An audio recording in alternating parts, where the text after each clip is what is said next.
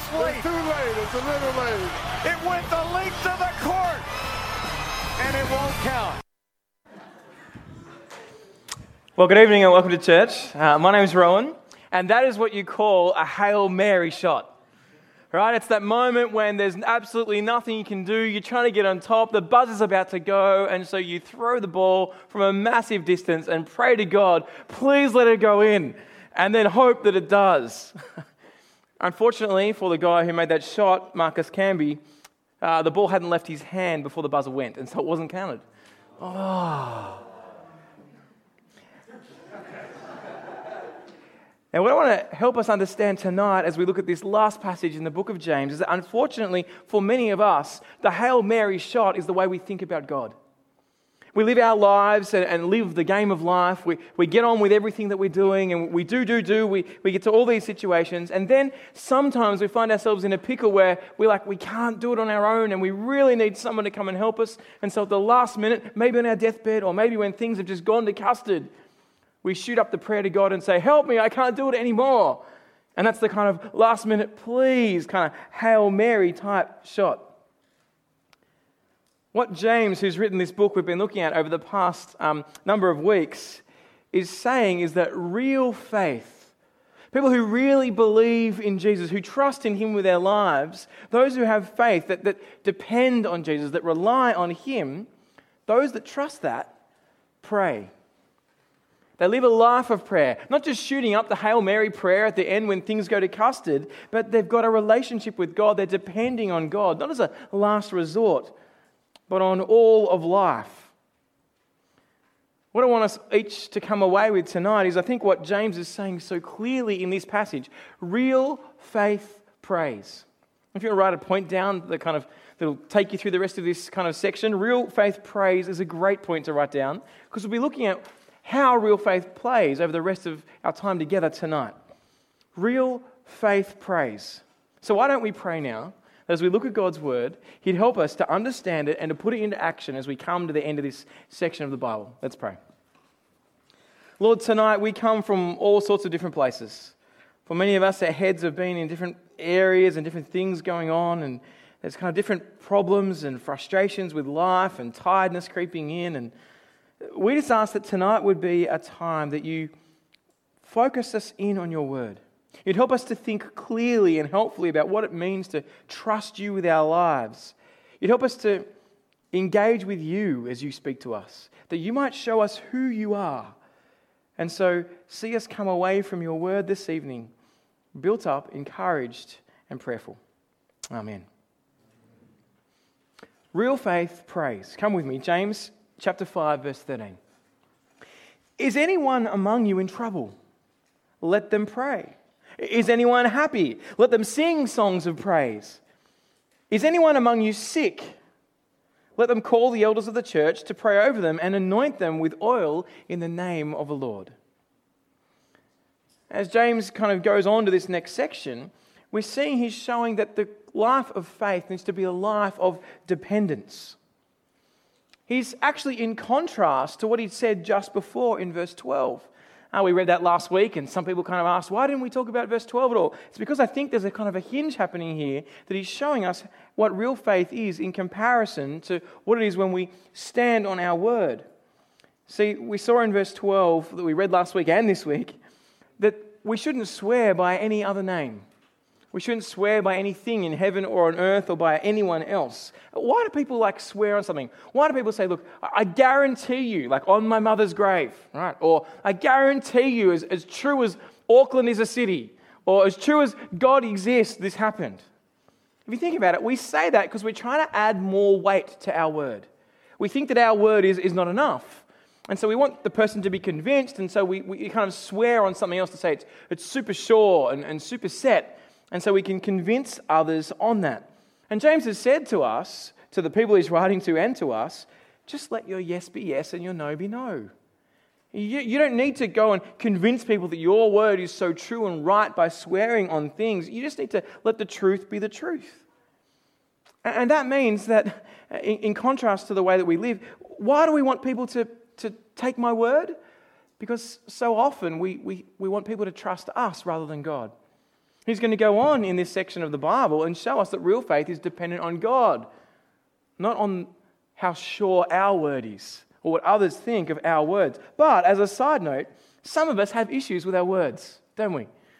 Some of us have trouble sticking to our words, letting our yes be yes and our no be no. Who struggles with that? That's a bit of confession, big strong hands. Don't come to these. Maybe sometimes. Yeah, shall I say, yeah, me too. I struggle with that. What I've worked out, I've got a tip for you. What I've worked out is, I used to think it's just about saying the truth. And I think I'm keen at saying the truth. When I say I want to be somewhere at a certain time, I really do want to be there at a certain time. But I've worked out that letting your yes be yes and your no be no means you have to change your actions as well as your words. Because my actions mean I actually got to get there when I said I'd get there. And that's the problem. Stuff happens in life, so I need to make time for that. I need to change the way I live. Why? Because words matter. Because we are people who speak about the Word of God. But we should just be people whose yes is yes and whose no is no. And if that's you tonight, hear God's Word clearly. Let your yes be yes and your no be no. Don't be like the maybe person. Hang out on Facebook in maybe zone or interested zone. Right? I know that's you. Right? We tick the maybe box and wait until there'll be a whole swarm of options. And what am I going to do on that night? I think part of what it means to be a godly Christian is to be someone who commits to their plans. To prayerfully depend on God and let your yes be yes and your no be no. And make a decision to go to this party and then an even better party comes up. Doesn't matter. You go to the one you said you'd go to. Right? Because that's what it is. You let your yes be yes and your no be no. But I'll miss out on the best party ever. Well, you don't want to miss out on heaven, do you? Let your yes be yes and your no be no. So James then says, as he moves into this section, that those who trust God need to be dependent. Not independent, saying everyone trust me and swear on something else, but dependent on God. And not just in the Hail Mary moments. We're like, okay, God, I'll depend on you now. The car's gone off the bridge. It's going down in the air, about to crash into a river. I'll pray. Hang on. Now. Not like that, but in all of life. So listen to the different areas that he says. Be dependent on God. Number one, is anyone in trouble? Is any of you in trouble? Literally, are any of you in hardship? And James has been writing to these people who are in a context of persecution. They're getting persecuted from all around them. And what he's saying is the first stop for the person who has faith, who trusts, who relies and depends on God, is to speak to God about it. What a great comfort it is to go to the Father who is in control of all things and pray to Him. Is anyone in trouble? He should pray. Talk to God. He's in control. Come to Him as our Father. If you're not a Christian, I want to say one of the things you're missing out on, which is, I think, one of the best things of Christianity, is a relationship with God. And you get to call the one who made you your dad. You get to speak to Him in prayer. Bring your concerns before Him, knowing that He loves you and cares for you. What a joy it is to be able to talk to God and Him listen. Talk to Him as our dad and us as His children. It is a joy to pray. Is anyone in trouble? Are you bearing hardship? Pray. Secondly, is anyone happy? Is anyone literally kind of keeping up courage? Was that a yeah, I am? Oh, I didn't hear it, sorry. If any of you are happy, then we should sing songs of praise. That just kind of makes sense. I don't know. For me, that comes naturally. Maybe because I'm an extrovert and I think with my mouth. But if I'm happy, I'm kind of singing some fun song. It's kind of going on in my head. Like, I'm so happy. It's going on sometimes. It is right now. Whatever his name is it Pharrell Williams? Are you for real? Yeah, anyway. I thought that was a funny joke. It's all right. But if anyone is happy, we should sing songs of praise. Let's think through that a minute. Why should I sing songs of praise if I'm happy? Why does God deserve my praise if I'm happy? Because He gives me everything. Because He's in control of everything. And so, if it's that I'm happy, we should respond by singing about our great God, singing truths about Him. We should actually respond by speaking to Him, praying to Him in praise. Now, the reason that we sing together as a church and that Christians sing is because we have a God who's given us so much. In Colossians 3, Paul says this, and I want you to note as he talks about it that there's a vertical dimension to singing and a horizontal dimension. There's a one another and there's an us and God. Have a look. Let the word of Christ dwell richly among you, the word of Christ, in all wisdom, teaching and admonishing one another, there's the horizontal between one another, through psalms, hymns, and spiritual songs, singing to God, vertical, with gratitude in your hearts. If we are happy, if we have things to be excited about, then we should be praising our God who's given them to us in the hearing of others. We actually sing at church to one another as we sing to God. As we encourage one another about the truths of who Jesus is and what He's done, we're building one another up, and that pleases God as He hears truths about Himself and us praising Him for what He's done. See, singing should be a regular and normal and everyday part of our lives. Singing praises to our God as people who are dependent on Him. Because if we recognize we're dependent on Him, that He controls everything, then as things go well, we will praise Him. How often do you sing His praises? When you come to church, you're like, I'm so looking forward to singing together with other Christians about what we believe, about the truth that will be known across the whole world when Jesus comes back. And reminding one another, and me being reminded of who God is and what He's done, and singing our praises to our Father in heaven. That should be our highlight of what we do. And don't come late to church and miss the singing bit at the start. Come on time, be ready, sing. It's a great encouragement. But literally, thanks for encouraging me, brother. Literally, the word there for happy is keeping up courage. It's not just like, is anyone happy? Oh, who's happy? You know, it's actually a kind of idea of giving good cheer when someone is down. Is any of you kind of encouraging the other, kind of girding their loins together to say, let's go? That's the kind of idea of that word. And so you see another part of the encouragement as we do that. That encouragement to build one another up. Now, we need to make sure that the songs that we're singing in church and out of church actually are songs that come from the Scriptures, that are true. Now, think about it. Why would God want people to sing praises about Him or to Him that aren't true? I use this, illustration all the time. If Sarah came and said to me, look, Rowan, I wrote you a song about how amazing your 3 feet are, I'd be like, I've only got 2 feet. It's a little bit awkward you singing this song about, I love your 3 feet. I'm like, I don't have 3 feet. And she doesn't really say that. I just made that up. But you want to sing truth about God. God's not impressed by things that aren't true as we sing them to one another, as we sing lies about Him. So we want to make sure it's true so we can encourage one another and build one another up in that. We want to make sure the songs we're singing have got content, not just, oh, Jesus, you're my boyfriend and you're awesome. Like, sometimes that's what Christian songs are, let's be honest. The other problem with songs, just on the side, is sometimes they're so rich in theology that you can't sing them. Right? It's like, oh, how do I sing this? This song feels horrible. You're like, and it's like getting like a 4-legged table, putting it on Simon Street, trying to push it up the road. Right? You can do it, and the table will still work, but it's like the whole way as you go. Right? What we need is songs that are kind of got good melodies that help us remember them, that are based in truth. Because we need to be singing praises to our God, because we're dependent on Him. Real faith prays in times of persecution. Real faith prays in times of happiness and moments that we need courage by praising God. And the third area we see real faith praying in is times of sickness. Real faith prays in times of sickness. Let's have a look at verse 14 again and see what James is saying here. 5 verse 14. Is anyone among you sick? Let them call the elders of the church, that's just the pastors, to pray over them and anoint them with oil in the name of the Lord. And the prayer offered in faith will make the sick person well. The Lord will raise them up.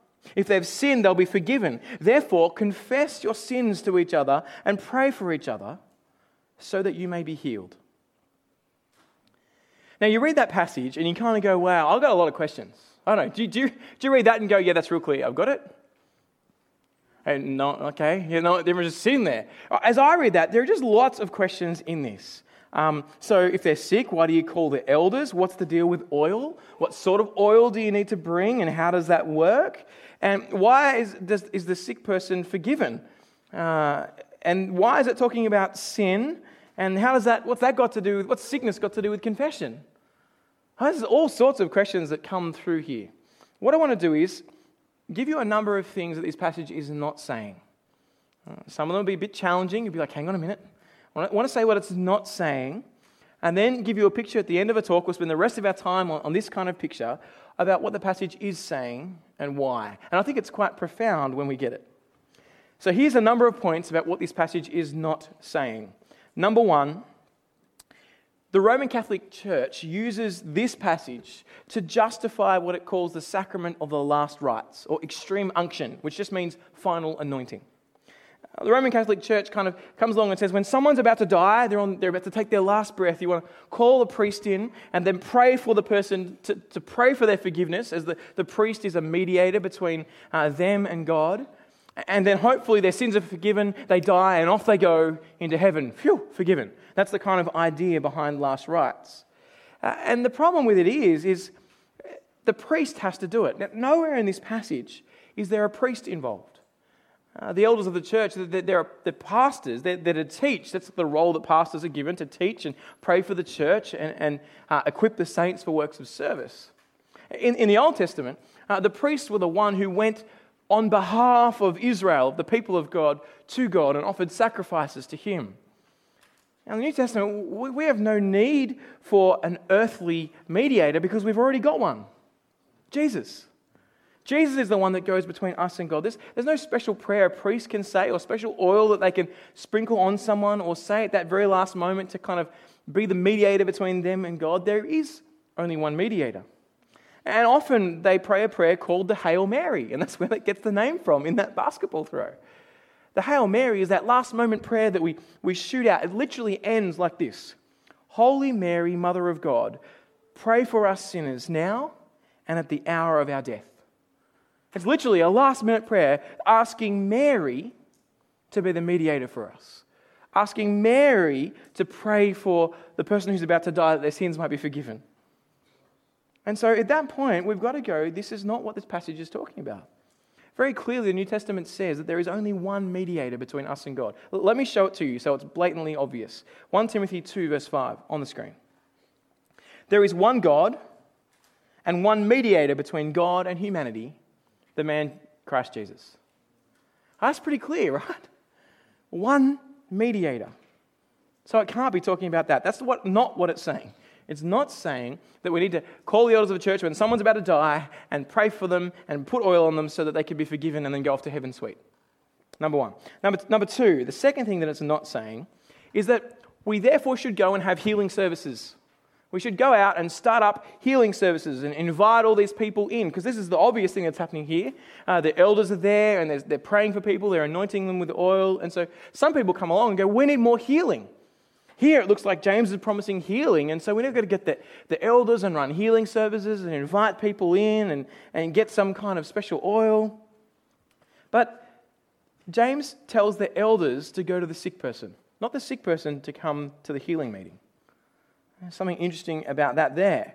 Now, I'm not saying that we shouldn't be praying for someone to be healed. Healing is definitely a gift that we see in the Scriptures. And we should ask that God can heal people, and we ought, because God can. He doesn't promise to, not before Jesus comes back. But He can heal people, and He has throughout history, so we should be praying for people. But this idea of having services that people come in and basing it here in this passage particularly, I don't think is what it's saying. Here, the elders are the ones that are to be called, not those with the gifts of healing. Nowhere does it say that elders of the church have or should have gifts of healing. Those two don't line up anywhere together. So why is James saying when the person is sick, why is he saying go get the elders to come and pray for them? Why is that going on? The elders were to teach the word of God and to hold out what the Scriptures say. Why wouldn't he say go get the people with gifts of healing? So I don't think he's saying that we should have healing services here in that way because of this passage.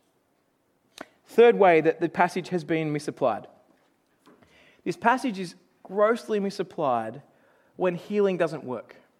In other words, when someone prays for someone to be healed and they maybe get the elders of the church and that they pray for them, please take this cancer away, and the person isn't healed. And what do people say then at that moment?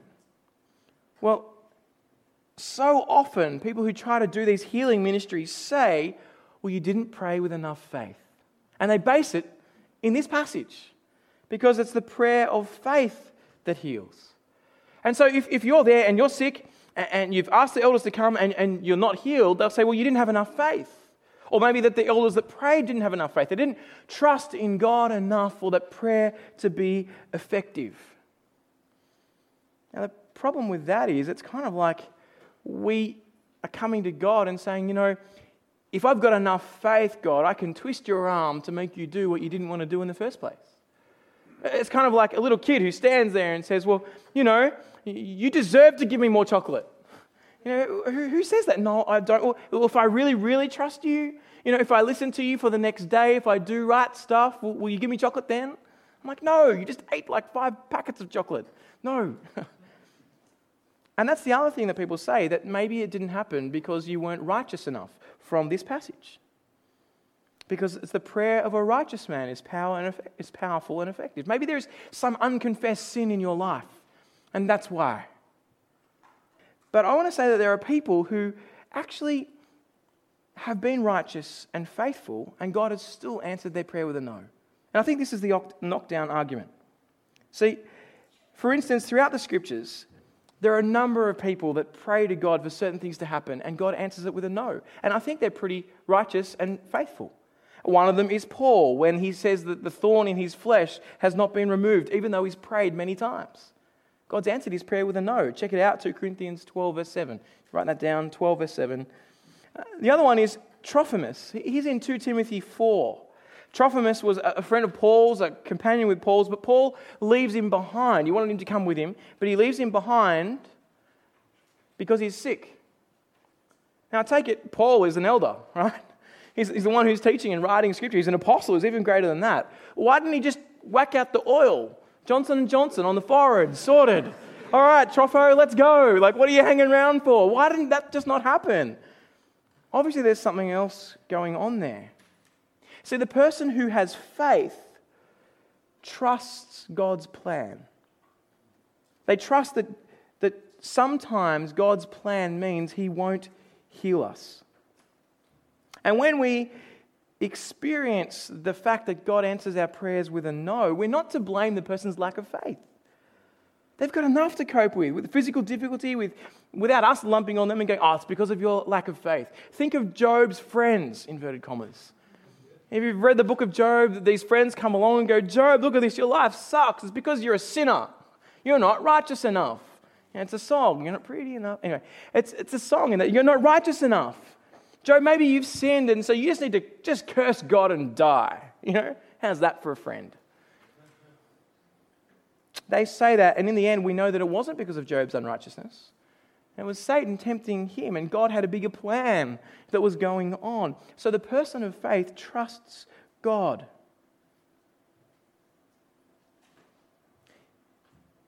But the thing, if you want one more knockdown argument, it's this. There is one unanswered prayer in the Bible that we can be sure that the person was righteous.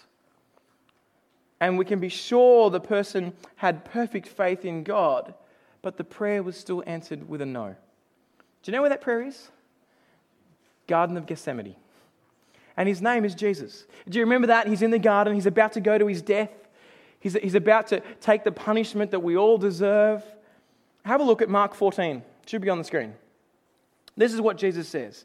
He said, Abba, Father, all things are possible for you. Take this cup away from me. Nevertheless, not what I will, but what you will. He gets it. He has faith, right? All things are possible for you, Father. Anything is possible. Take this cup away from me. But not my will, but yours, he said. Now take it, here is a prayer that Jesus has asked his Father, and his Father has said no to. Is it because he wasn't righteous enough? No, he's perfect. Right? He's God the Son. He's nothing. Is it because he didn't trust his Father enough? No.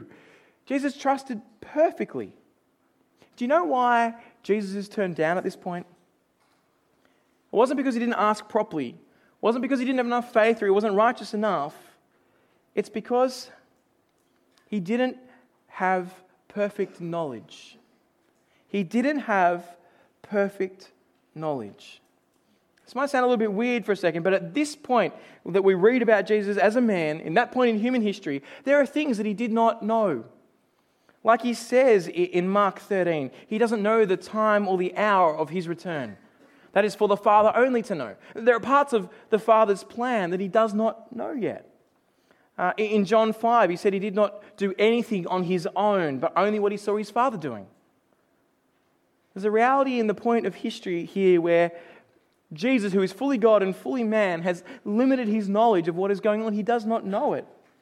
And so at this point in time, as he's about to face the penalty that you and I deserve, he's about to take the punishment we deserve, he knows the plan. I'm about to face the anger of my Father, something that I've never faced in all of eternity. For all of humanity turning their back on God, that's about to be poured out on me. Like, imagine that all kind of condensed down onto this moment. I'm going to walk and be crucified. It's about to be poured out on me. So he says, Lord, I want to see people saved. Father, I want to see salvation happen. I'm in it. I know the plan. We've been here from the beginning. I just want to ask if there is any other way, but not my will, but yours.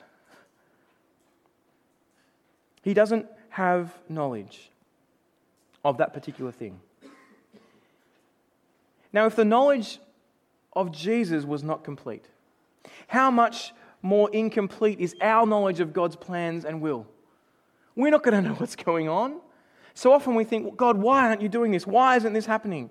We know infinitely less than Jesus did. So if God had said to us, I'll give you whatever you ask as long as you have enough faith, it'd be destructive. We could just grow in our faith. Go, I've got so much faith, God, now you've got to do it my way. Right? I know the best way forward. This is what has to happen. And God's like, you twisted my arm. Okay, I'll do it. And it's not like that at all. We don't have his knowledge. Let me use an illustration and hopefully we'll point this out. I want you to think, have you ever wanted something that you thought would be really good for you? You thought it'd be good for you, it'd be good for the people around you, but then later on you've worked out that if you'd actually got it, it would have been a great mistake. Have you ever had one of those situations? Let me put before you an imaginary one that happens in our family. Imagine Lara, who's at 5 at this point in time, comes up to me, because she's Lara, it's kind of like Lara Croft, right? She comes up and says, Dad, with her kind of batting eyelids, for Christmas, I would love an M16 machine gun. Like a real one, Dad. Like with real bullets. I just think it would be such a great present. Now, she hasn't said this, imagine. I just think it would be such a great present. And think of all the excuses she could give at this point. Like, Dad, I could play wars with my friends. And it'd be awesome, right? If a monster comes into my room at night, I wouldn't have to wake you up. I could just shoot them. They'd be gone. It'd be so great. If robbers come into our house, I wouldn't have to be worried about, what's that noise? I heard someone outside anymore. I'd just get up and go downstairs and shoot them. How great would an M16 be? Think about it. It'd be so good. And Dad, I know that you love me, and I know that that you want me to trust you, and I've been such a good girl lately. So I think because I've been so good and I really trust you and I know you could get it, you owe me an M16 machine gun. Now, what does a good and loving father say when their daughter says that to them? I'll tell you what he says. No! You do not have all the knowledge in this situation. This will end badly. There'll be some fight. You'll be like, no, it's mine. You'll both be dead. And they'll be like, it would be horrible. This is not a good idea. We need to see we can't manipulate God by our faith. We can't twist him by our faith. Also, we need to recognize we are dependent on God. We don't know the future. We don't have all the knowledge. See, God cannot promise that whatever we ask, without condition, he will give us. Because we don't have all the knowledge in life. It would be an unloving promise to give us. To think that we know what's best. I don't know what's best. So often I make dumb choices in life. Imagine if God gave us all the power to do absolutely everything we ever wanted to. No, he loves us too much to say yes to every stupid thing we ask. The prayer of faith is a prayer that depends on God's plans, that trusts his plans and his will and the way he works no matter what. The prayer of faith is not a command. Sometimes people come along and go, look, I'm just going to command it. God, you must see this happen. You must heal this person. I command this to happen. We don't get to talk to God like that. Who do we think we are? That's like a little kid coming up going, Dad, you must give me the M16 machine gun. I'm like, no. Who are you talking to here? We don't command God. Prayer means asking dependently, Lord. Even Jesus, if this is your will, let it be. Not my will, but yours. No, God loves us far more than to answer every prayer we ask with a yes. And He gives us this great assurance, knowing that God will either give us what we ask for, or He'll give us what we would have asked for if we knew everything He knows. Do you see that?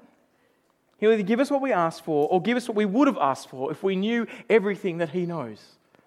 He's a loving Father. He's shown His love at the cross so clearly. And that's the reason that there's unanswered prayer. Why has God not answered this? Because He loves you and me too much to answer that with a yes right now. This is for our best. And He loves us. So at that point, we kind of come along to this passage and go, okay, so what's with the oil? Like, what is with the oil in this bit? Maybe healings haven't worked because someone used the wrong type of oil. I've seen in a whole page advertisement in the Central Leader that we get in our letterbox that was encouraging people to come to this seminar, and they would give you some special oil from Jerusalem. It was guaranteed to heal you. I kid you not, legit. I'm like, I want to go and get this oil. Where is it? Like, is there something special about this oil? But what we miss is that oil was a commodity in the first century. Oil was actually just medicine. Kind of like saying, I need to go to the shops and get some Panadol. I need to go to shops and get some oil. And they used oil to soothe the body and soften wounds. You kind of get that. You get a bit of sunburn. You're like, I want a bit of that oily stuff that kind of supposed to make sunburn go away. And you see this in the Bible as well. If you remember the parable of the Good Samaritan, Jesus tells this parable. There's this guy on the side of the road who got bashed up by robbers, and a number of people go past and they ignore him. They say, oh, who am I? They cross to the other side of the road. But then this Good Samaritan comes along and finds him. And do you remember what he did when he found him? Any memories? He poured two things on the Good Samaritan. Do you know what they are? Have a guess. Call it out. Oil. Why else would I be saying this right now? Oil and wine. Now, why would you pour wine on someone? Well, great question. Antiseptic purposes. Right? If you've got cuts, you pour wine on that kind of cleanse it out, and then you whack oil on to soothe the body. That's why. Right? He wasn't making him into a salad. That's not why it happens. He's oil and wine, sweet. Mix him up, great, he'll go off. No, he's actually using medicine. And when James talks about oil here, I think he's helping us to recognize that medicine and prayer go hand in hand. We don't just pray for the person that is sick and go, right, well, let's not give them any drugs. They need blood, but that's okay, we'll just pray for them. I think it's saying the two go hand in hand. And bring the oil and the elders. The person's sick, pray to God. There's a spiritual issue going on here perhaps that we'll need to deal with, and we'll come to that in a second. But also bring the oil so they kind of soothed and looked after in that way. We mustn't divide the two and go, God, if I really trust in God, I won't use any of the common graces that He's given us. Actually, I can go to that and see them hand in hand. So praying for someone is saying, Lord, please heal this person. Please help the doctors to be able to work the way of healing them. Or if not, please just heal them totally without the help of doctors. Please just do something outside your natural laws and just see it happen. Or if you want to work within them and through doctors and the wisdom, Lord, whatever at this moment, we're asking you, please heal them. I think that's what James has in mind here at this point. So then, and kind of last point, but we'll spend a bit of time on it. What is this passage saying? What is it actually talking about here when it says we should be praying for the sick? Well, I think the key to understand it is to understand the connection between sin and sickness. What connection is there between sin and sickness? Well, to understand that, we've got to do a little bit of hard work on the passage because we've got to see what is literally there. Now, if you've got an ESV, hand up if you've got an ESV. I'm not an ESV lover, but you're right tonight because the ESV is based on the RSV and the RSV gets this right. This is what it actually says. Verse 15. And the prayer offered in faith will save, not make well, will save the sick person, and the Lord will raise them up. The word there is literally the same word used for save. It is save. It's not just make the sick person well. It is save. Now, this is a bit odd. The sick person is saved. That's a bit weird. But then in verse 16, we read that the sinner is healed. Maybe James got a bit confused. It's been a long day, lots of people to talk to. Maybe he meant to say the other way around, that the sick would be healed and the sinner would be saved. But he doesn't. He says the sick person is saved and the sinner is healed. Why would he do that? Why would he put those words that way around? And then James gets to the end in verse 19 and 20, and he starts talking about, in the context of healing, bringing someone back from wandering from the truth. He says it is good to bring someone back from sinning or from wandering away. What's that called? Repentance. It's good for you to help people to repent. Why are you talking about sin and salvation and repentance in the context of someone who's got the flu or someone who is sick? How do those two go together? And why is sickness even in this passage at this point if he's talking about repentance and sin and salvation and forgiveness? Well, firstly, because this passage is about prayer, and we're to be dependent on God in everything, including sickness. But secondly, because sickness is a spiritual issue. Sickness is about death. Think about it. What is sickness? It's the prelude to death. If sickness is left to continue, what happens? You die. Right? Sickness is kind of like a warning sign, a remembrance, a symbol, not a symbol, a signal that death is coming. That we actually are facing death. If you think about it, that's exactly what sickness does, but we kind of push it aside. Sickness is actually a salvation issue. Why do we die? Well, Paul tells us in Romans, we die because we've rejected God. We've said to the life-giving God, I don't want you in my life. We haven't treated him as God. We haven't treated him rightly. So the whole reason sickness is in the world and then death is in the world is because we've rejected the life-giving God. So here, as James talks about sickness, he's bringing into focus death and death's solution. Now, as a side note, we need to say that sickness, as I said earlier, is not always kind of linked exactly to one specific sin. So, for instance, in John 9, the disciples see a blind man and they ask Jesus, who sinned, him or his parents, that he was born blind? Jesus says none of them. This just happened so God could display his glory. But the Bible also holds out that our sickness could be related to sin, specifically. See, sickness is that reminder that from dust I was taken and to dust I will return. Sometimes sickness is caused by the reality that we're feeling guilty about sin, that we're stuck in some habit or pattern. And the reality of that guilt or shame runs us down. The anxiety of knowing we're at odds with the true and living God, but we want to live this way, causes real physical illness. Other times, God provides us with illnesses, with sickness, because he wants us to be dependent on him and recognize that we are facing death without him. If we're to stand on our own 2 feet, confident, thinking we can get through life doing whatever we want and not needing him until that last Hail Mary pass, we're wrong. Sickness drops us to our knees, literally. And it should cause us to pray. Lord, I'm dependent on you. My life is in your hands. And it should cause us to reflect, are there any areas of my life that I'm at odds with God? This is a reminder that death is in the world and that death is my future, and I need to come to you now. And suddenly it starts to make sense as to why when someone is sick, you'd call the elders who teach God's word. You'd call the elders because they are helping that person think through where they're at with God. They're teaching the word of God. The aim is that they might recognize this is where they're at. They might look for any sin that is there, and if there is any, repent. And then if that's the case, if God has given them some sickness so they can see this, they will then be healed, and that's sweet. And in James 4, we know that there are some issues within the church.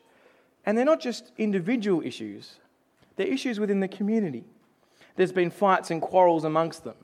And so judgment could come from God amongst this community. And so God calls in the pastors, the elders of the church, to sort this out, to help them work out their fights and quarrels so that they could see where they're at and recognize that they need to not stand on their own 2 feet saying, we've got this right, but repent, trust God, and serve him. And then it suddenly starts to make a little more sense why James uses Elijah as an example of prayer. Did you ever ask that question? Why did James go to Elijah? If you know the story of Elijah, what happened was, he's a great example because he prayed to God and it happened. But there are lots of people throughout the Old Testament that prayed to God and it happened. Why did he go to Elijah? Well, Elijah had been told by God that King Ahab, He'd not been treating God rightly. He'd been going and having foreign gods and worshipping the Baals and the altars. And so Elijah goes to Ahab and says, I'm actually going to pray to God and ask him, as God's told me to do, that it doesn't rain for 3.5 years. You need to depend on the true God, Ahab, not your crazy Baal gods. We'll see how you go. 3.5 years, no water. And that's what happens. There's no water for 3.5 years. God answers that prayer as he told Elijah to pray. Then 3.5 years comes by, and then he goes to King Ahab and he says, okay, God's now going to bring the rain. And God does. Why does James use this example? Just because Elijah prayed some big stuff and it happened? Because there was this great moment where he showed Ahab that the prophets of Baal that he was worshipping really had no power at all, and then he called down fire on this altar and it burnt it up, and then showed Ahab that really God was the true and living God, even though Ahab was supposed to be a king of Israel. Why did he use this example? Because in both those instances, the issue that's happening when Elijah prays is judgment. There is judgment coming on Ahab and his people because they've rejected the true and living God. God brings judgment on his people. And remember, that's the context of the letter so far. Chapter 5, 1 to 11 is talking about Jesus returning. Remember, the judge is standing at the door. This whole section is talking about sickness as a judgment that God perhaps may give so that people would recognize they need to be dependent on him and come to him and pray, and then God relieves that judgment. It's exactly what happened to Israel and Ahab through Elijah. So when God brings sickness and judgment because of sinfulness, in this situation, the elders should take responsibility in prayer. They should come and say, church, people, guys that are fighting, we need to sort this out. You need to put God first. You need to work out what it is to live together well. You need to let your yes be yes, your no be no. You need to love one another. You need to live out your faith, not just being people that speak the truth but don't live it, but that walk the talk and talk the walk. And so the elders then are to encourage others to confess their sins. Look at verse 19. My brothers and sisters, if one of you should wander from the truth and someone should bring that person back, remember this. Whoever turns a sinner from the error of their way will save them from death and cover a multitude of sins. The most important thing, when everything is boiled down in this chapter, in this whole book, is this. Where are you at with God? Where are you at in your relationship with him? Do you trust him? Do you have faith? Do you rely and depend on what Jesus has done on the cross, and that's your only hope? And so you live a life not of Hail Mary prayers, but of prayers that are consistently dependent on him. Do you come to him and praise him and thank him for what he has done and saving you and being faithful to his word and keeping his promises? Or do you live a life that thinks, you know what, I can do this on my own. I don't need God. I just want to try and do this my own way. I have a faith kind of, but I'm going to be half-baked in that. The book of James, it doesn't let you get away. It doesn't let you go, yeah, I'm a Christian, but I'm not going to live it out. Yeah, I'm a Christian, but it doesn't really affect how I live. Where are you at with God? The answer to that is really, how often do you pray? How often are you dependent? It's not saying we need to be in prayer every minute of every day, kind of like some monk on a pole in the middle of Africa. But it's saying we need to be dependent in the way that we live. What a joy it is to know that Jesus has paid the price for us. That he said to the Father, not my will, but yours. That he went through that and took the penalty for our sin so that we could trust him. What a joy it is. What a joy it is to know that he doesn't leave us in the dark about how to live. That we can use our words rightly. That we can love others rightly. The question is, where are you at with God? And if tonight you don't know God, you don't know Jesus, you haven't trusted Jesus with your life, then can I encourage you, make tonight the night that you say, yeah, I want to be in. Father, please forgive me.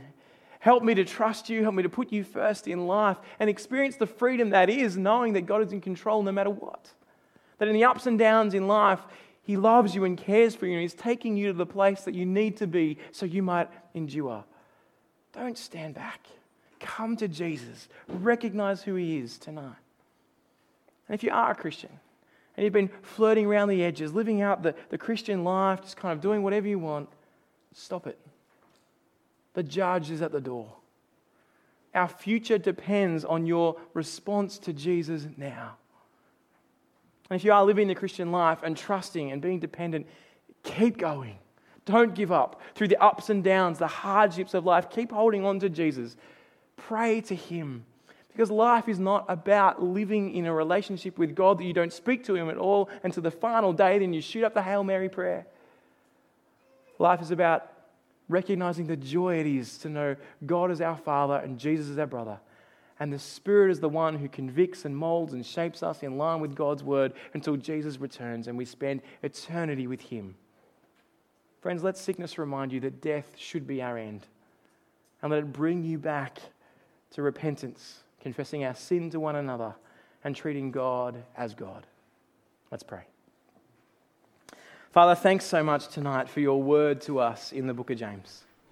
For that reminder that real faith, real dependence actually lives itself out in works, in the way that we live. Lord, help us see sickness as a reminder of the reality of what we should deserve and do deserve. And draw us to Jesus, to see the enormity of what He has done in our place, taking our sin for us, offering us life. Father, we confess that all too often we aren't dependent on You. We live our lives our own ways. So tonight we ask, we give You our all, and we ask that You would fix our eyes on Your Son so that we might serve Him with everything.